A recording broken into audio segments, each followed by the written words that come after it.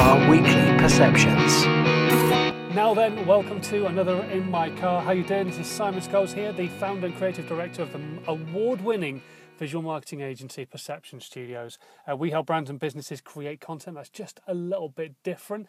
Today, I want to talk to you about perfection. Taking somebody like us out of the loop who create content and doing it for yourself because it doesn't have to be perfect. And that's really important. And this is going to sound strange coming from somebody whose business is all about making you some great looking content. But I don't want you to be spending the money if you can't afford to do it, because you need to do this stuff on a regular basis.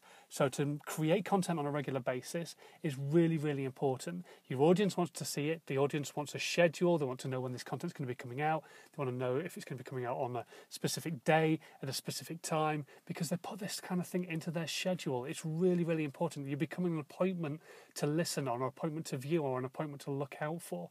So make sure that you're making your content on a regular basis and stop worrying about perfection. So many people I speak to want to create perfect looking content, and it's really not that important.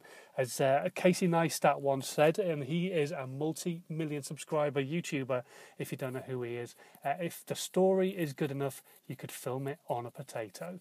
And I think that's just so important for you to remember, because if what you've got to say is going to resonate... This podcast has been a Perception Studios UK production.